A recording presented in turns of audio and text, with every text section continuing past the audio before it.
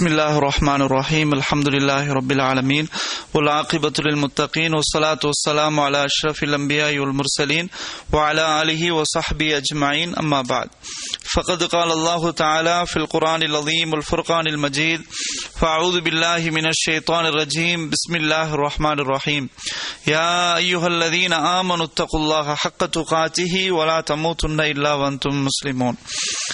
அன்புள்ள சகோதரர்களே, பெரியோர்களே, அல்லாஹ்வினுடைய மிகப்பெரிய கிருபையால் நமது ஓல்டு சனாயா தாவா சென்டர் சார்பாக நடைபெறக்கூடிய இந்த பேச்சு பயிற்சி முகாமில் அழைப்பாளர்களாக நாம் உருவாகி கொண்டிருக்கிறோம். அல்லாஹ் சுப்ஹானஹு வ தஆலா நம்முடைய தூய்மையான எண்ணங்களுக்கேற்ப நம்முடைய நாவாற்றலையும் பேச்சாற்றலையும் அல்லாஹ் ரப்புல் ஆலமீன் மென்மேலும் வலுப்படுத்தி வளர்த்து கொள்வானாக என்று கூறி, முதலாவதாக சில விஷயங்களை உங்களுக்கு மத்தியில் பகிர்ந்து கொள்கிறேன். சென்ற வாரத்தில 3 விஷயங்களை நம்ம பார்த்தோம். ஒன்று, தாக்கத்தை ஏற்படுத்தக்கூடிய பேச்சு அமையணும் அப்படின்னு சொல்லி நம்ம பார்த்தோம். ஏன்னு சொன்னால், அல்லாஹ் சுப்ஹானஹு வ தஆலாவே திருமறை குர்ஆனில் அவ்வாறு குறிப்பிடுகிறான். நீங்கள் மக்களுக்கு மத்தியில் தாக்கத்தை ஏற்படுத்தக்கூடிய பேச்சை நீங்கள் பேசுங்கள் அப்படின்னு சொன்ன அந்த விஷயத்தை நாம் பார்த்தோம்.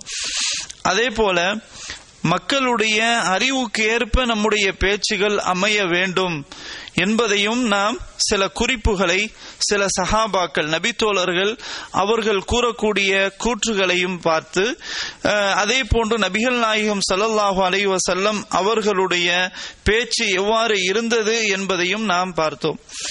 அதே போல 3வது விஷயம் பெரிய பெரிய அறிஞர்கள், மார்க்க அறிஞர்கள், உலமாக்கள், மஷாயிஹ்மார்கள் இவர்களெல்லாம் அமர்ந்து கொண்டிருக்கும் போது அவர்களுக்கு மத்தியில் முன்னால் இருந்து எவ்வாறு பேசுவது, அதை நாம் பயப்பட தேவையில்லை, வெக்கப்பட தேவையில்லை, நமக்கு வழங்கப்பட்ட தலைப்பிற்குள் நாம் பேசுவது பிரச்சனை இல்லை என்ற ஒரு கருத்தை ஆணித்தரமாகவும் சில ஹதீஸ்களை முன்வைத்தும் ரசூல் ஸல்லல்லாஹு அலைஹி வஸல்லம் அவர்களுக்கு முன்னாலேயே சில நபித்தோழர்கள் பேசி இருக்கிறார்கள் அப்படின்ற குறிப்புகளை நம்ம சென்ற வாரம் பார்த்தோம். இன்று ஒரு சில விஷயங்கள் நாம் பார்ப்போம் இன்ஷா அல்லாஹ்.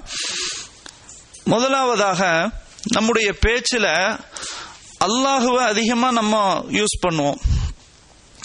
அல்லாஹ் அப்படின்ற வார்த்தையை நம்ம அதிகமாக நம்முடைய பேச்சுகள்ல அமைப்போம். அத நம்ம அல்லாஹ் என்ற அந்த வார்த்தையை நம்ம மொழிபெயர்க்க கூடாது, மொழிபெயர்ப்பதை தவிர்த்து கொள்ளணும். அல்லாஹ் அப்படின்றது அது அவனுக்குரிய அழகான ஒரு பெயர். அந்த பெயரை இறைவன், படைத்தவன், கடவுள் அப்படின்றது மொழிபெயர்ப்பதை தவிர்த்து விட்டு அல்லாஹ் என்பது அல்லாஹ்னு சொல்றதுதான் அதுல ஒரு அழகு இருக்குது. அதனால நம்ம அந்த விஷயத்துல கொஞ்சம் நம்ம கவனமாக இருக்கணும். இப்ப அல்லாஹ் என்று குர்ஆனில் எங்கெல்லாம் குறிப்பிடுகிறானோ, அதே போன்று நபிகள் நாயகம் ஸல்லல்லாஹு அலைஹி வஸல்லம் அவர்களும் அல்லாஹ் என்ற வார்த்தை எங்கெல்லாம் கூறுகிறார்களோ அதை அப்படியே சொல்வதுதான் சிறந்ததாக இருக்க முடியும். எனவே அப்படி நம்முடைய பேச்சை நம்ம அமைத்துக் கொள்ளணும். அடுத்ததாக, அல்லாஹ் என்ற அந்த வார்த்தையை கூறிய பின்னால் சில அல்லாஹ்வை பற்றி பேசக்கூடிய பேச்சு வரும்போது நம்முடைய இடத்துல வைத்து சில நேரங்கள்ல மக்கள் பேச ஆரம்பிக்கிறாங்க, ஒப்பிட ஆரம்பிக்கிறாங்க. அப்படி அல்லாஹ்வை நம்முடைய இடத்தை வைத்து கம்பேர் பண்ண கூடாது. உதாரணத்துக்கு சொல்ல போனால், நவுது பில்லாஹி மின்ஹா, அல்லாஹ்வுக்கு தெரியாதா என்ன, அவன் என்ன லூசா, அவன் என்ன பைத்தியக்காரனா, இப்படி எல்லாம் கூட சில அழைப்பாளர்கள் பேச்சுகள்ல யூஸ் பண்றாங்க. அது நம்ம சொல்லவே கஷ்டமா இருக்குது. அப்படியெல்லாம் அல்லாஹ்வை நம்ம யூஸ் பண்ணவே கூடாது. அல்லாஹ்வுடைய கண்ணியம் என்ன, அல்லாஹ் யார், அல்லாஹ்வை பார்த்து மனுஷனா கேட்கிற மாதிரி இந்த மாதிரி இவனுக்கு லூசா பிடிச்சிருக்குது, இவன் பைத்தியக்காரனா அப்படின்னு நம்ம சாதாரணமா மனிதர்களை சொல்வது போல அல்லாஹ்வை சொல்லலாமான்னு சொல்லக்கூடாது. இப்ப எப்பொழுதும் நம்முடைய வார்த்தைகளை, உதாரணத்திற்கு வைங்களேன், ஒருத்தன் தொடர்ச்சியாக திருடிக்கொண்டே இருக்கிறான், கண்ணுக்கு முன்னால் நமக்கு தெரியுது. இப்படி திருடிட்டு இருக்குன்னு சொன்னா அல்லாஹ் ஒரு நாள் அவனுக்கு பாடம் புகட்டாமலா இருப்பான் அப்படின்னு நம்ம சொல்லலாம். அல்லாஹ் ஒரு நாள் என்ன செய்வான், அதுக்குரிய தண்டனையே கொடுப்பான், அதை இம்மையிலே எல்லாரும் பார்க்கிற அளவுக்கு அல்லாஹ் கொடுப்பான் அப்படின்னு நம்ம சொல்லலாம். இந்த இடத்துல அல்லாஹ் நான் கண்ணு தெரியாதவனா, அல்லாஹ் என்ன லூசா, பாரு நடக்கும் இப்படின்ற மாதிரி நம்ம என்ன செய்யக்கூடாது, சொல்ல கூடாது. இதை நம்ம பேச்சாளர்கள் கவனமாக அல்லாஹ்வுடைய விஷயத்துல நம்ம உஷாராக இருக்கணும். அல்லாஹ்வுடைய கண்ணியத்தை எப்பொழுதும் அதை கீழே இறக்காம என்ன செய்யணும், பேசணும். ரெண்டாவது, சில ஹதீஸ்கள், சில ஆயத்துகள் அல்லாஹ்வை பற்றி வரக்கூடிய இடங்கள்ல நம்ம என்ன செய்யக்கூடாதுன்னா, நம்முடைய அறிவை வைத்து பயன்படுத்தக்கூடாது. உதாரணத்திற்கு அல்லாஹ் சுப்ஹானஹு தஆலா ஒவ்வொரு நாளிலும் அதாவது இரவின் இறுதி நேரத்தில் முதலாவது வானத்திற்கு என்னுடைய அடியார்களில் யாராவது என்னிடம் மன்னிப்பு கேட்பவர் உண்டா, என்னிடம் எதையாவது கேட்பார்களா, நான் கொடுக்கிறேன், நான் மன்னிக்கிறேன் அப்படின்னு அல்லாஹ் சுப்ஹானஹு தஆலா கேட்பதாக நபிகள் நாயகம் ஸல்லல்லாஹு அலைஹி வஸல்லம் சொல்றாங்க. இப்போ நம்ம அறிவை பயன்படுத்துறோம். நம்ம அறிவு என்ன, 24 மணி நேரம் ஒரு நாளைக்கு. அப்ப அல்லாஹ் அங்கிருந்து இறங்குனா அப்படியே சுத்திக்கிட்டே தான் இருக்கணும் உலகத்துல. அப்ப அரிசி என்ன செய்யும், காலியாகும். அப்ப அல்லாஹ் இறங்கி வர்றான், அப்ப அரிசி காலியாகுமே. இதெல்லாம் நம்ம அல்லாஹ்வை பற்றியுள்ள சிந்தனைகளை நம்ம அதை என்ன செய்யக்கூடாதுன்னா, அதை ஆய்வு செய்து அறிவு, நம்முடைய அறிவோட அல்லாஹ்வுடைய அந்த நேரம், இதெல்லாம் நம்ம என்ன செய்யக்கூடாதுன்னு சொன்னா குழப்பிக்கிட கூடாது. அல்லாஹ் சொல்றான், நபிகள் நாயகம் ஸல்லல்லாஹு அலைஹி வஸல்லம் அவங்க சொல்றாங்க, சமிஅனா வ அத்தஅனா, கேட்டோம் கட்டுப்பட்டோம். நம்முடைய சிற்றறிவுக்கு அதெல்லாம் விளங்காது. அப்போ இப்படித்தான் நம்ம என்ன செய்யணும், போகணும். அதனால் அல்லாஹ்வை பற்றியுள்ள வசனங்கள், அல்லாஹ்வை பற்றியுள்ள ஹதீஸ்கள் என்ன என்ன குறிப்பிடுகின்றனவோ அதை அப்படியே நாம் நம்ப வேண்டும். வியாக்கியானம், வீண் விவாதங்கள், தர்க்கங்கள் அல்லாஹ்வுடைய விஷயத்துல செய்யக்கூடாது. அவ்வாறு செய்தால் ஈமான் நம்ம நிலையா நிக்காது. விதியை மாற்றி பேசக்கூடிய ஒரு சூழ்நிலைக்கு அது என்ன செய்யும், இழுத்து கொண்டு போய்விடும். இதையும் நம்ம கவனமாக இருக்கணும். அடுத்ததாக அன்புள்ள சகோதரர்களே, இரண்டாவது விஷயம் என்னன்னு சொன்னா, முஹம்மது ஸல்லல்லாஹு அலைஹி வஸல்லம், ரசூல் ஸல்லல்லாஹு அலைஹி வஸல்லம் அவர்களுடைய பெயரையும் அதிகமாக நம்முடைய பேச்சில புழங்குவோம் இல்லையா? அவ்வாறு பேச்சில நம்ம புழங்கும் போது வெறுமனே நபி சொன்னாங்க, அது மாதிரி நபிகளார் சொன்னாங்க, அன்னலார் சொன்னாங்க இப்படின்றத சொல்றதை தவிர்த்து விட்டு அதோட நம்ம அவங்களுக்கு துஆ ஒன்று செய்து, முஹம்மது ஸல்லல்லாஹு அலைஹி வஸல்லம், நபிகள் நாயகம் ஸல்லல்லாஹு அலைஹி வஸல்லம் அல்லது ஸல்லல்லாஹு அலைஹி வஸல்லம் இப்படின்னு ரசூல் ஸல்லல்லாஹு அலைஹி வஸல்லம் அவருடைய பெயரை சொல்லும் போது அதோட ஸல்லல்லாஹு அலைஹி வஸல்லம் அப்படின்றத நம்ம என்ன செய்யணும், சேர்க்கணும். சேர்ப்பதுதான் சிறந்தது. நபி சொன்னாங்க, அல்லாஹ்வின் தூதர் சொன்னாங்க அப்படின்னு மொட்டையா சொல்லாம ஸல்லல்லாஹு அலைஹி வஸல்லம் சொன்னா நமக்கு அல்லாஹ்விடமிருந்து 10 அருள் நமக்கு கிடைக்குது. ஏன், ரசூல் ஸல்லல்லாஹு அலைஹி வஸல்லம் சொன்னாங்க, மன் ஸல்லா அலைய வாஹிதத்தன் ஸல்லல்லாஹு அலைஹி அஷ்ரா, எவர் ஒருவர் என் மீது ஸலவாத் சொல்கிறாரோ, ரசூலுல்லாஹி சொல்றான், எவர் ஒருவர் என் மீது ஸலவாத் சொல்கிறாரோ அவருக்கு அல்லாஹ் 10 தடவை அருள் புரிவான். சுப்ஹானல்லாஹ். இப்ப ரசூல் ஸல்லல்லாஹு அலைஹி வஸல்லம் அவங்க நமக்கு ஸலவாத் சொல்றாங்க. எப்படி இந்த ஹதீஸ் விளங்குது? எப்படி, என் மீது ஒருவர் ஸலவாத் சொன்னா ஸல்லல்லாஹு அலைஹி அஷ்ரா, அல்லாஹ் அவருக்கு 10 தடவை அருள் புரிவான். ரசூல் ஸல்லல்லாஹு அலைஹி வஸல்லம் அவர்களுடைய ஸலவாத், அதுவும் அல்லாஹ்வுடைய 10 அருள் நமக்கு தேவைன்னு சொன்னா அப்ப ரசூல் ஸல்லல்லாஹு அலைஹி வஸல்லம் மீது நம்ம என்ன செய்யணும், ஸலவாத் சொல்லணும். அப்போ ஸல்லல்லாஹு அலைஹி வஸல்லம், அல்லாஹ் அவருக்கு அருள் புரிவானாக அப்படின்ற அந்த துஆவை நம்ம என்ன செய்யணும். மட்டுமல்லாமல் அல்லாஹ்வுடைய ஆர்டரும் கூட. ஏன், அல்லாஹ் குர்ஆன்ல சொல்கிறான், இன்னல்லாஹ வ மலாயிகத்தஹு யுஸல்லூன அலன் நபி யா அய்யுஹல்லதீன ஆமனூ ஸல்லு அலைஹி வ ஸல்லிமு தஸ்லீமா. சூரத்து அஹ்ஸாப் 33வது அத்தியாயம் 56வது வசனம். நிச்சயமாக அல்லாஹ் இந்த நபியின் மீது அருள் புரிகிறான். வானவர்களும் இந்த நபிக்காக அல்லாஹ்விடத்தில் துஆ செய்கிறார்கள். யா அய்யுஹல்லதீன ஆமனூ, விசுவாசிகளே, ஸல்லு அலைஹி வ ஸல்லிமு தஸ்லீமா, நீங்களும் அவர் மீது ஸலவாத் சொல்லுங்கள், சலாம் சொல்லுங்கள் அப்படின்னு அல்லாஹ் சுப்ஹானஹு தஆலா நம் மீது அதை என்ன சொல்லணும்னா ஆர்டராக, கட்டளையாக என்ன செய்யணும்னு சொல்றோம்.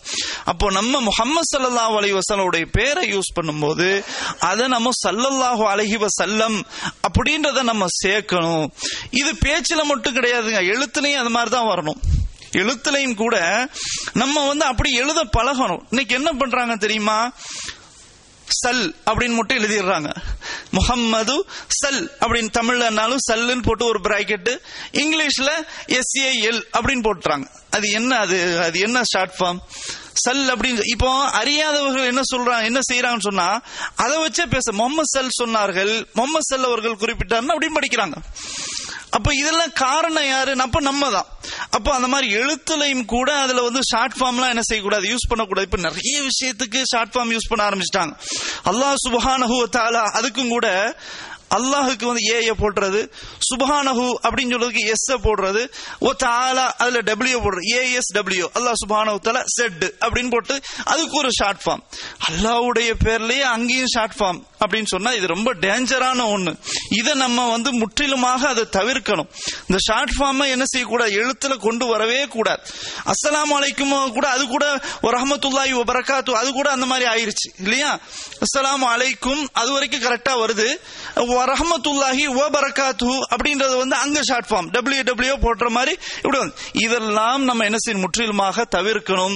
குறிப்பாக முஹம்மது ஸல்லல்லாஹு அலைஹி வஸல்லம் அவர்களுடைய பேரை நம்ம எழுத்துல பேச்சுல ஷார்ட் ஃபார்ம் என்ன செய்யக்கூடாது, வரவே கூடாது அப்படின்றத நம்ம புரிந்து கொள்ளணும். அன்புள்ள சகோதரர்களே, அல்லாஹ் சுப்ஹானஹு தஆலா குர்ஆன்ல சூரத்து அஹ்ஸாப் சூரத்து நூர் 24வது அத்தியாயம் 63வது வசனம். இதில் அல்லாஹ் என்ன சொல்றான்னு சொன்னா, ரசூல் ஸல்லல்லாஹு அலைஹி வஸல்லம் உடைய காலகட்டத்தில் வாழ்ந்த மக்கள் ரசூல் ஸல்லல்லாஹு அலைஹி வஸல்லம் அவர்களை பார்த்து யா முஹம்மத் இங்க வாங்க போங்க அப்படின்னு சொல்லிட்டு இருந்தாங்க. சரியா? இந்த வழக்கம் உங்கள்கிட்ட இருந்துச்சு. அல்லாஹ் ஒரு வசனத்தை இறக்குறான். இப்ப நான் சொன்ன அந்த வசனத்துல இறக்குறான், லா தஜஅலு துஆ ar-ரசூலி பைனக்கும் கதுஆஇ பஅதிக்கும் பஅதா. உங்களில் சிலர் சிலரை அழைப்பது போன்று, உங்களில் சிலர் சிலரை அழைப்பது போன்று இந்த தூதரை அழைப்பை நீங்கள் அவ்வாறு ஆக்காதீர்கள் அப்படின்னு அல்லாஹ் சொல்றான். இந்த வசனத்திற்கு வேறு கருத்து இருந்தாலும் பெரும்பாலான தஃப்சீர் அறிஞர்கள் எதை சொல்றாங்க அப்படின்னு சொன்னா, இன்னன் நாஸ கானூ யதுஊன நபியல்லாஹி யா முஹம்மத், அந்த மக்கள் முஹம்மது ஸல்லல்லாஹு அலைஹி வஸல்லம் அவர்களை பார்த்து யா முஹம்மத் என்று கூப்பிடுபவர்களாக இருந்தார்கள்.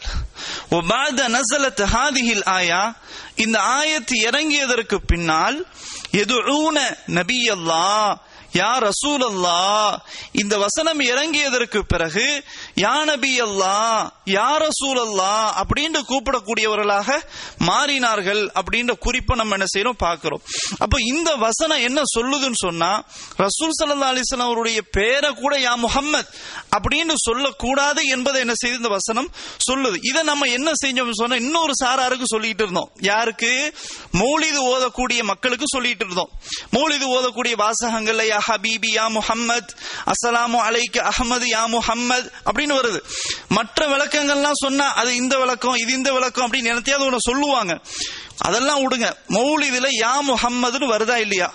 நீங்க முஹம்மதேன்னு ரசூல் ஸல்லல்லாஹு அலைஹி வஸல்லம் அவங்களை எப்படி கூப்பிடலாம்? நம்முடைய வாப்பா பேரை சொல்லி கூப்பிடுவோமா? நம்முடைய சாச்சா பேரை சொல்லி கூப்பிடுவோமா? அப்போ ரசூல் ஸல்லல்லாஹு அலைஹி வஸல்லம் அவருடைய பேர் மட்டும் யா முஹம்மத் அப்படின்னு சொல்றது இது மரியாதை கொடுக்கிறதா மரியாதை கெடுக்கிறதா? ஏன் அல்லாஹ் இந்த வசனத்துல தடுத்திருக்கிறான் அப்படின்றத நம்ம சொன்னோம். அதே வேளை நம்ம இங்க என்ன செய்யறோம், யா முஹம்மது அவர்கள் சொன்னார்கள், நபி அவர்கள் சொன்னார்கள் அப்படின்னு நம்ம என்ன செய்ய சொல்றோம். அப்ப இந்த நிலை என்ன செய்யணும் சொன்னா மாறணும். அப்ப எனவே முஹம்மது ஸல்லல்லாஹு அலைஹி வஸல்லம் அவர்களுடைய பெயரை நாம் குறிப்பிடும் போது ஸல்லல்லாஹு அலைஹி வஸல்லம் அது சொல்றது நமக்கு எவ்வளவு நேரம் ஆயிர போகுது? ஏன் அதுல நம்ம கொஞ்சம் கஞ்சத்தனம் பண்ணுவானே.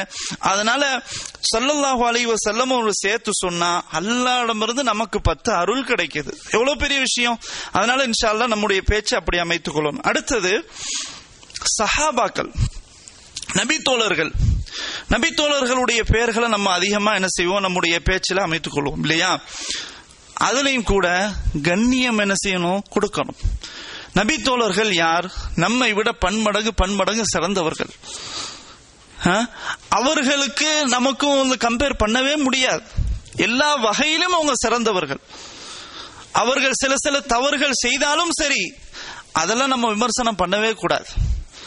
அவர்கள் மிக மிக உயர்ந்தவர்கள் சஹாபாக்கள் அப்படின்னு அல்லாஹ் குர்ஆன்லயே சான்று பகறான். அல்லாஹ் சொல்றான். அப்ப அப்படிப்பட்டவங்களுடைய பேரை நம்ம சொல்லும் போது அபூபக்கர் சொன்னார், உமர் சொன்னார். இங்க உமருக்கு தெரியுதா, நமக்கு தெரியுது யார் உமர் யார் ரலியல்லாஹு அன்ஹு, அபூபக்கர் யார், அண்ணன் தம்பியா? அப்ப அவங்க அபூபக்கர் ரலியல்லாஹு அன்ஹு சொல்றதுல என்ன பிரச்சனை வந்துட போகுது? உமர் ரலியல்லாஹு அன்ஹு அப்படின்னு சொல்றதுல என்ன வந்துட போகுது? அப்ப கூட உமர் சொன்னாரு, அபூபக்கர் சொன்னாரு, வாப்பாவை சொல்லுவோமா? வாப்பா சொன்னாரு, வந்தாரு, போனாருன்னு சொல்லுவோமா? சொல்ல மாட்டோம். நம்முடைய புழக்கத்துல, தமிழ்ல பேசுறோம் சொன்னா நம்முடைய புழக்கத்துல எவ்வாறு யூஸ் பண்றோம்? மரியாதை கொடுக்கிறோமா இல்லையா? ஒரு மனிதராக இருந்தாலும் அவர்கள் சொன்னார்கள், இவர்கள் கூறினார்கள். முன்னாடி ஒரு காலம் இருந்துச்சு, அவன் சொன்னான், இவன் சொன்னான், கம்பன் சொன்னான் அப்படின்னு சொல்லுவோம், திருவள்ளுவன் சொன்னான். அது ஒரு காலம் போச்சு, அது முடிஞ்சு போச்சு. இப்ப நம்ம அந்த மாதிரியா சொல்றோம்? இல்ல. அப்ப மக்கள்கிட்ட பேசும்போது அந்த கண்ணியமிக்க சஹாபாக்களை தரம் இறக்கி பேசாம அவங்களுடைய தரத்தை கூட்டி கண்ணியமா என்ன செய்யணும்? அபூபக்கர் ரலியல்லாஹு அன்ஹு அவர்கள் சொன்னார்கள், உமர் ரலியல்லாஹு அன்ஹு அவர்கள் கூறினார்கள், இப்படின்னு நம்ம என்ன செய்யணும்? சஹாபாக்களை சொல்லணும். சரி, ரலியல்லாஹு அன்ஹு எப்படி நீங்க சொல்லுவீங்க? கேள்வி வரதான் செய்யும். ஏன்னா அப்படி கேட்கிறாங்க. ரலியல்லாஹு அன்ஹுன்னு சொல்றது என்ன கடமையா? ரலியல்லாஹு அன்ஹுன்னு சொல்றது அது என்ன அர்த்தம்? அல்லாஹ் அவரை பொருந்தி கொள்வானாக, அல்லாஹ் அவரை நிறுத்திக் கொள்வானாக அப்படின்னு அர்த்தம். இது ஏன் நமக்கும் சொல்லலாம் தானே அப்படின்னு சொல்லி என்ன செய்யறாங்க? கேட்கிறாங்க. கொஞ்சம் நல்லா சிந்திக்கணும். அல்லாஹ் சுப்ஹானஹு தஆலா திருமறை குர்ஆன்ல 5வது அத்தியாயம் சூரத்துல் மாயிதா 119வது வசனம், அதே மாதிரி சூரத்துல் பையினா 98வது அத்தியாயம் 8வது வசனம், இந்த ரெண்டுலையும் பொதுவாக எல்லாரையும் அல்லாஹ் சொல்றான். யாரு நல்ல காரியங்களை செய்யறாங்களோ, ஈமான் கொண்டு நல்ல காரியங்களை செய்யறார்களோ, இவர்களை அல்லாஹ் பொருந்திக் கொள்வான் அப்படின்னு சொல்லி பொதுவாகத்தான் அல்லாஹ் என்ன செய்யறான்? இந்த 2 இடத்துல சொல்றான். அதே மாதிரி சூரத்து தௌபா 9வது அத்தியாயம் 100வது வசனம், இதுல அல்லாஹ் என்ன சொல்றான்னு சொன்னா, சஹாபாக்கள், முஹாஜிரீன்கள், அன்சாரி தோழர்கள், இவர்களை அவர்கள் நல்ல முறையில் பின்பற்றுகிறார்களோ அவர்களை அல்லாஹ் திருப்திக் கொள்வானாக. ரலியல்லாஹு அன்ஹும் என்ன செய்யறான்? அல்லாஹ் சஹாபாக்களை பின்பற்றியவர்களுக்கு அல்லாஹ் ரலியல்லாஹு அன்ஹும் சொல்றான். இது இந்த இடத்துல. இன்னொரு 2 இடம் இருக்குது. சூரத்துல் ஃபத்ஹ் 48வது அத்தியாயம் 18வது வசனம், அதே மாதிரி சூரத்துல் முஜாதலா 58வது அத்தியாயம் 22வது வசனம். இந்த 2 இடத்துல சஹாபாக்களை மட்டும் சொல்றான். எப்படி சொல்றான்? இந்த இடத்துல எப்படி சொல்றான்னு சொன்னா, லகத் ரலியல்லாஹு அனில் முஃமினீன இஸ் யுபாயிஊனக தஹ்த ஷஜரா, மரத்திற்கு கீழே நபியே உங்களிடமிருந்து உடன்படிக்கை செய்தார்களே, ஹுதைபியா உடன்படிக்கை, அத்தகையவர்களை அல்லாஹ் நிச்சயமாக பொருந்தி கொண்டான் அப்படின்னு அங்க ரலியல்லாஹ் அப்படின்னு சொல்றான். இத வேற யாரும் கிடையாது, இது சஹாபாக்கள் மட்டும்தான். சரியா? ஒண்ணு. அதே மாதிரி இன்னொரு இடத்துல முஜாதலா அத்தியாயத்துல அல்லாஹ் என்ன சொல்றான்னு சொன்னா, அப்படியே ஒரு பெரிய வசனம், நபியே ஒரு சமுதாயம், அந்த சமுதாயம் அல்லாஹுவையும் மறுமை நாளையும் நம்பி இருக்கிறார்கள். அவர்கள் எத்தகையவர்கள் என்றால், அல்லாஹுக்கும் அல்லாஹுடைய ரசூலுக்கும் மாறு செய்பவர்களை இவர்கள் ஒரு காலம் நேசிக்க மாட்டார்கள். அந்த மாறு செய்யக்கூடிய பட்டியலில் இவர்களுடைய பெற்றோர்களாக இருந்தாலும் சரி, இவர்களுடைய பிள்ளைகளாக இருந்தாலும் சரி, இவர்களுடைய உடன்பிறந்த சகோதரர்களாக இருந்தாலும் சரி, இவர்களுடைய ஒட்டுமொத்த குடும்பமாக இருந்தாலும் சரி, இத்தகைய கூட்டம் இவர்களை நேசிக்க மாட்டார்கள். ஏன்? அல்லாஹுவுக்கும் அல்லாஹ்வுடைய ரசூலுக்கும் மாறு செய்கிற காரணத்தினால் அப்படின்னு அல்லாஹ் சொல்லிட்டு, இவர்களுடைய உள்ளங்களில் அல்லாஹ் ஈமானை பதிவு செய்து விட்டான். இவர்களுக்கு அல்லாஹ் தன்புறத்திலிருந்து சக்தியை கொடுத்து வலுப்படுத்தினான். இத்தகையவர்களை ஓடுகின்ற அந்த சொர்க்க சோலையிலே நுழைவிக்க செய்வான். அதில் அவர்கள் நிரந்தரமாக இருப்பார்கள். இத்தகையவர்களை அல்லாஹ்வாகிய நான் பொருந்திக் கொண்டேன், அவர்களும் என்னை பொருந்திக் கொண்டார்கள். இவர்கள் யாரு தெரியுமா? உலாயிக ஹிஸ்புல்லாஹ், இவர்கள் தான் அல்லாஹ்வின் படையினர்கள். அலா, மக்களே அறிந்து கொள்ளுங்கள், இன்ன ஹிஸ்பல்லாஹி ஹுமுல் முஃப்லிஹூன், அல்லாஹ்வுடைய படையினர்கள் தான் வெற்றி பெற்றவர்கள். இப்ப இங்க ஹிஸ்புல்லாஹ்னு சொல்றான், ரலியல்லாஹு அன்ஹும் ரது அன்ஹுன்னு சொல்றான். இத சஹாபாக்களை மட்டும் தான் சொல்றான். இந்த 2 இடத்துல சஹாபாக்களை மட்டும் தாங்க குறிக்குது. சரி, இப்ப கேள்வி என்னன்னு தெரியுமா? பொதுவாக அல்லாஹ் சொன்னானா இல்லையா 2 இடத்துல? மேல சொன்ன 2, அது ஏன் நமக்கு பொருந்தாது அப்படின்னு ஒரு கேள்வி என்ன செய்யும் வரும். ஏன் நம்ம ஒரு ஆளை பார்த்து முஹம்மத் ரலியல்லாஹு அன்ஹுன்னு சொல்லக்கூடாது அப்படின்ற ஒரு கேள்வி என்ன செய்யும் வரும். இது ஏன் நம்ம அப்படி சொல்றோம் அப்படின்னு சொன்னா, கொஞ்சம் நம்ம சிந்திக்கணும். சஹாபாக்களுக்கு அல்லாஹ் உத்தரவாதம் முதல்ல கொடுத்துட்டான். அவர்களுக்கு உத்தரவாதம் கேரண்டி கொடுத்துட்டான், நான் பொருந்தி கொண்டேன்னு சொல்லி முடிச்சுட்டான். உடன்படிக்கை செய்தார்கள், அதனால அதே மாதிரி இத்தகைய தியாகங்களை செய்தார்கள், அதனால நான் பொருந்தி கொண்டேன்னு ஒரு முடிவு அல்லாஹ் தீர்வை கொடுத்துட்டான். ஆனா அந்த பொதுவா அல்லாஹ் சொன்னானே, இதுல நமக்கு ஒரு அதாவது ஒரு சான்று இருக்குதா, நம்ம அல்லாஹ்வுடைய திருப்தி உள்ளவர்கள் தானா அப்படின்னு அறிந்து கொள்ளக்கூடிய விஷயம் இருக்குதான்னு சொன்னா இல்ல. அல்லாஹ்வுடைய திருப்தி கொள்ளக்கூடிய ஒரு தன்மையில நம்ம இருக்கலாம், அவன் கோபப்படக்கூடிய அளவிலும் நம்ம இருக்கலாம், அது யாருக்கும் தெரியாது. ஆனா அவர்களுடைய விஷயத்தில் தெரிந்ததனால தான் அவர்களை நம்ம ரலியல்லாஹு அன்ஹுன்னு சொல்றோம். புரியுதா? அப்ப இதைத்தான் நம்ம விளங்கி கொள்ளணும். அதனால் சஹாபாக்களுடைய பெயர்களை அல்லாஹ்வே ரலியல்லாஹு அன்ஹுன்னு சொல்லும் போது நம்ம சொல்றதுல என்ன பிரச்சனை இருக்குது? அதனால் சஹாபாக்களுடைய பெயர்களை பயன்படுத்தும் போது முதல்ல கண்ணியமாக பயன்படுத்தணும், இரண்டாவது ரலியல்லாஹு அன்ஹுன்றதை சேர்த்து சொல்லணும், மூன்றாவது அவர்கள் கூறினார்கள், அவர்கள் வந்தார்கள், எப்படி நம்மோடு இருக்கக்கூடிய அறிஞர்களை, நம்முடைய பெற்றோர்களை, உறவினர்களை எவ்வாறு மதிப்போமோ அதை விட கூடுதலாக சத்திய சஹாபாக்களை நம்ம என்ன செய்யணும், மதித்து பேசணும். அதே போல அல்லாஹ் சுப்ஹானஹு தஆலாவே என்ன செய்யறான்னு சொன்னா அவங்களுக்காக துஆ செய்யுங்கள்ன்றத கற்றுத்தர்றான். இது ஒரு துஆ தானே. அல்லாஹ் என்ன சொல்றான்னு சொன்னா, ரப்பனா இக்ஃபிர் லனா வலி இக்வானினா அல்லதீன சபகூனா பில் ஈமான் வலா தஜஅல் ஃபீ குலூபினா கில்லா. அல்லாஹ் ரொம்ப அழகா சொல்றான் பாருங்க, யா அல்லாஹ் எங்களுடைய பாவங்களையும் மன்னி, எங்களை முந்தி சென்றார்களே, ஈமானோடு எங்களை முந்தி சென்றார்களே, அத்தகைய அவர்களுடைய எங்களுடைய சகோதரர்களுடைய பாவங்களையும் நீ மன்னித்து விடு, அவர்களை பற்றி எங்களுடைய உள்ளங்களில் எந்த விதமான குரோதத்தன்மையை ஏற்படுத்தி விடாதே அப்படின்னு அல்லாஹ் துஆ செய்வதற்கு நம்ம கற்றுத்தரான். அந்த அடிப்படையில் அன்புள்ள சகோதரர்களே, சஹாபாக்களுக்கு நம்ம ரலியல்லாஹு அன்ஹு என்று நம்ம அடைமொழியாக என்ன செய்யணும் சொல்லணும். அடுத்தது இறுதியாக இமாம்கள், ஆய்வாளர்கள், அதே போன்று ஹதீஸ்களுக்கு விளக்கம் தந்த விளக்க விரிவுரையாளர்கள், இவர்களுடைய பெயர்களை பயன்படுத்தும் போது கொஞ்சம் நம்ம துஆ செய்யலாமா, செய்யக்கூடாதா? அவர்கள் எவ்வளவு ஆய்வு செய்து தியாகம் செய்து எத்தனையோ கிதாபுகளை எழுதி கைப்பட எழுதி எவ்வளவு கஷ்டப்பட்டு இருந்தாங்க. இதனால் பல இமாம்கள் கீழே உட்கார்ந்து மூல நோயெல்லாம் ஏற்பட்டுச்சு. சமூகத்திற்காக, உம்மத்திற்காக அவ்வளவு தியாகங்களை செஞ்சாங்க. அதை நம்ம வாங்குறோம், படிக்கிறோம், அறிகிறோம், ஒண்ணுமே இல்லாம சாதாரணமா அதை விட்டுட்டு போயிடுறோம். அப்ப அவர்களுடைய பெயர்களை சொல்லும் போது கொஞ்சம் ரஹ்மத்துல்லாஹி அலைஹி, அல்லாஹ் அவருக்கு ரஹ்மத் செய்யட்டும், அல்லாஹ் அவருக்கு அருள் புரியட்டும் இப்படின்னு சொல்றதுல என்ன தப்பு இருக்கு? அப்ப இதுக்கும் கூட வியாக்கியானம் செய்வாங்க. என்ன ரஹ்மத்துல்லாஹி அலைஹி, அது என்ன பிதஅத் அப்படின்னு சொல்லுவாங்க. அப்ப என்ன மக்கள் அவங்களா நினைக்கிறது, அவங்களா சட்டம் போடுறது, அப்படி இல்லைன்னு சொன்னா அதை பிதஅத்துன்னு சொல்றது. ரஹ்மத்துல்லாஹி அலைஹி சொல்றதுல என்ன தப்பு இருக்குது? அல்லாஹ் அவருக்கு அருள் செய்யட்டும் அப்படின்றத நம்ம துஆ செய்யறது ஏதாவது தப்பு இருக்கா? இன்னைக்கு நமக்கு ஒருவர் உதவி செய்யறான்னு வைங்க, உடனே நம்ம என்ன சொல்றோம்? தேங்க்ஸ் சொல்றோம், ஜஸாக்கல்லாஹ் கைரான்னு சொல்றோம். அவர் செஞ்ச மாதிரி நம்மளும் அது மாதிரி திரும்ப அவருக்கு உதவி செய்யணும்னு நினைக்கிறோம். இததான் அரபில யூஸ் பண்ற ரஹ்மத்துல்லாஹி அலைஹி, அல்லாஹ் அவருக்கு அருள் புரியட்டும். இதை விட ரொம்ப டாப்பான துஆ ரஹ்மத்துல்லாஹி அலைஹி. அப்ப இந்த துஆவை நம்ம என்ன செய்யணும்? இமாம்களுக்கு சொல்லக்கூடிய அந்த அவருடைய பெயர்களை பயன்படுத்தும் போது அதோட சேர்ந்து ரஹ்மத்துல்லாஹி அலைஹி, அவருடைய கிதாபுல இருந்து நிறைய செய்திகளை எடுத்த மாஷா அல்லாஹ் ரொம்ப நல்லா இருந்துச்சு, அல்லாஹ் அவருக்கு அருள் செய்யட்டும் ரஹ்மத்துல்லாஹி அலைஹி சொல்றதுல என்ன தப்பு இருக்குது? இதையும் நம்ம பேச்சாளர்கள் இமாம்களுடைய பெயர்களை சொல்லும் போது ரஹ்மத்துல்லாஹி அலைஹின்னு நம்ம சொல்லணும். ரெண்டாவதுங்க, இந்த ரஹ்மத்துல்லாஹி அலைஹின்ற இந்த துஆ இருக்குதா இல்லையா, இந்த வழக்கம் ரசூல் ஸல்லல்லாஹு அலைஹி வஸல்லம் கற்று தந்ததும் கூட. சஹாபாக்கள் அவர்களுக்கு மத்தியில இதை அடிக்கடி புலங்குவாங்க. இதெல்லாம் சொல்றது இல்ல மக்கள்கிட்ட. ரஹ்மத்துல்லாஹி அலைஹி அது பிதஅத் அப்படின்னு சொல்றது. சஹாபாக்களுக்கு மத்தியில ஒருவருக்கொருவர் பேசும்போது அல்லாஹ் அவருக்கு அருள் புரியட்டும். அன்னை ஆயிஷா ரலியல்லாஹு அன்ஹா சொல்லுவாங்க அடிக்கடி, சில சஹாபாக்களை சொல்லும் போது, உதாரணமாக உமர் ரலியல்லாஹு அன்ஹு பத்தி சொல்லும் போது, ரஹிமல்லாஹு உமர, அல்லாஹ் உமருக்கு அருள் செய்யட்டும் அப்படின்னு ஆயிஷா நாயகி சொல்லுவாங்க. ரசூல் ஸல்லல்லாஹு அலைஹி வஸல்லம் அவர்களும் கூட ஒரு சில சந்தர்ப்பத்துல மக்கள் ரொம்ப துன்புறுத்தும் போது, சோதனைகளை கொடுக்கும் போது அப்போ சொல்லுவாங்க ரஹிமல்லாஹு மூசா, அல்லாஹ் மூசாவுக்கு அருள் புரியட்டும்.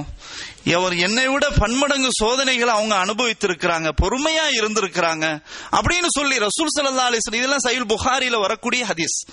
அப்போ இதை அந்த மக்கள்கிட்ட அப்படியே இருந்த ஒரு வழக்கம், ஹதீஸ்லயும் கூட ரசூல் ஸல்லல்லாஹு அலைஹி வஸல்லம் சொன்ன வார்த்தையும் கூட.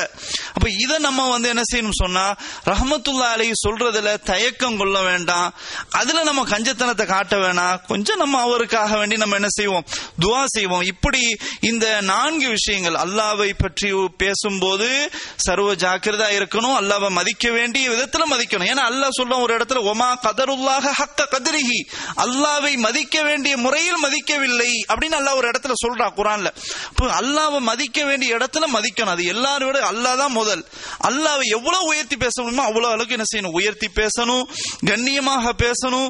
அதே மாதிரி முஹம்மது ஸல்லல்லாஹு அலைஹி வஸல்லம் பேரை சொல்லும் போது ஸலவாத் சொல்லணும், சஹாபாக்களுடைய பேரை சொல்லும் போது ரலியல்லாஹு அன்ஹுன்னு சொல்லி அவர்களுடைய கண்ணியத்தையும் பாதுகாக்கணும். இமாம்களுடைய பெயர்களை சொல்லி அவர்களுடைய தியாகங்களுக்காக அல்லாஹ் அவருக்கு அருள் புரியட்டும் அப்படின்ற துஆவை நம்ம என்ன செய்வோம், சொல்லுவோம். அல்லாஹ் சுப்ஹானஹு வ தஆலா இப்படிப்பட்ட பேச்சை எனக்கும் உங்களுக்கும் நம் சமுதாய மக்களுக்கும் ஆக்கி தந்து நம்முடைய பேச்சுகள் மக்களுக்கு விளங்கக்கூடியவையாகும், நம்முடைய பேச்சுகள் மக்களுடைய உள்ளங்களில் தாக்கத்தை ஏற்படுத்தக்கூடியதாகவும் அல்லாஹ் ரப்புல் ஆலமீன் ஏற்படுத்தி தந்தல் புரிவானாக என்று கூறி இந்த சிறிய உரையை நிறைவு செய்து கொள்கிறேன். வ ஆகிரு தாவானா அனில் ஹம்துலில்லாஹி ரப்பில் ஆலமீன்.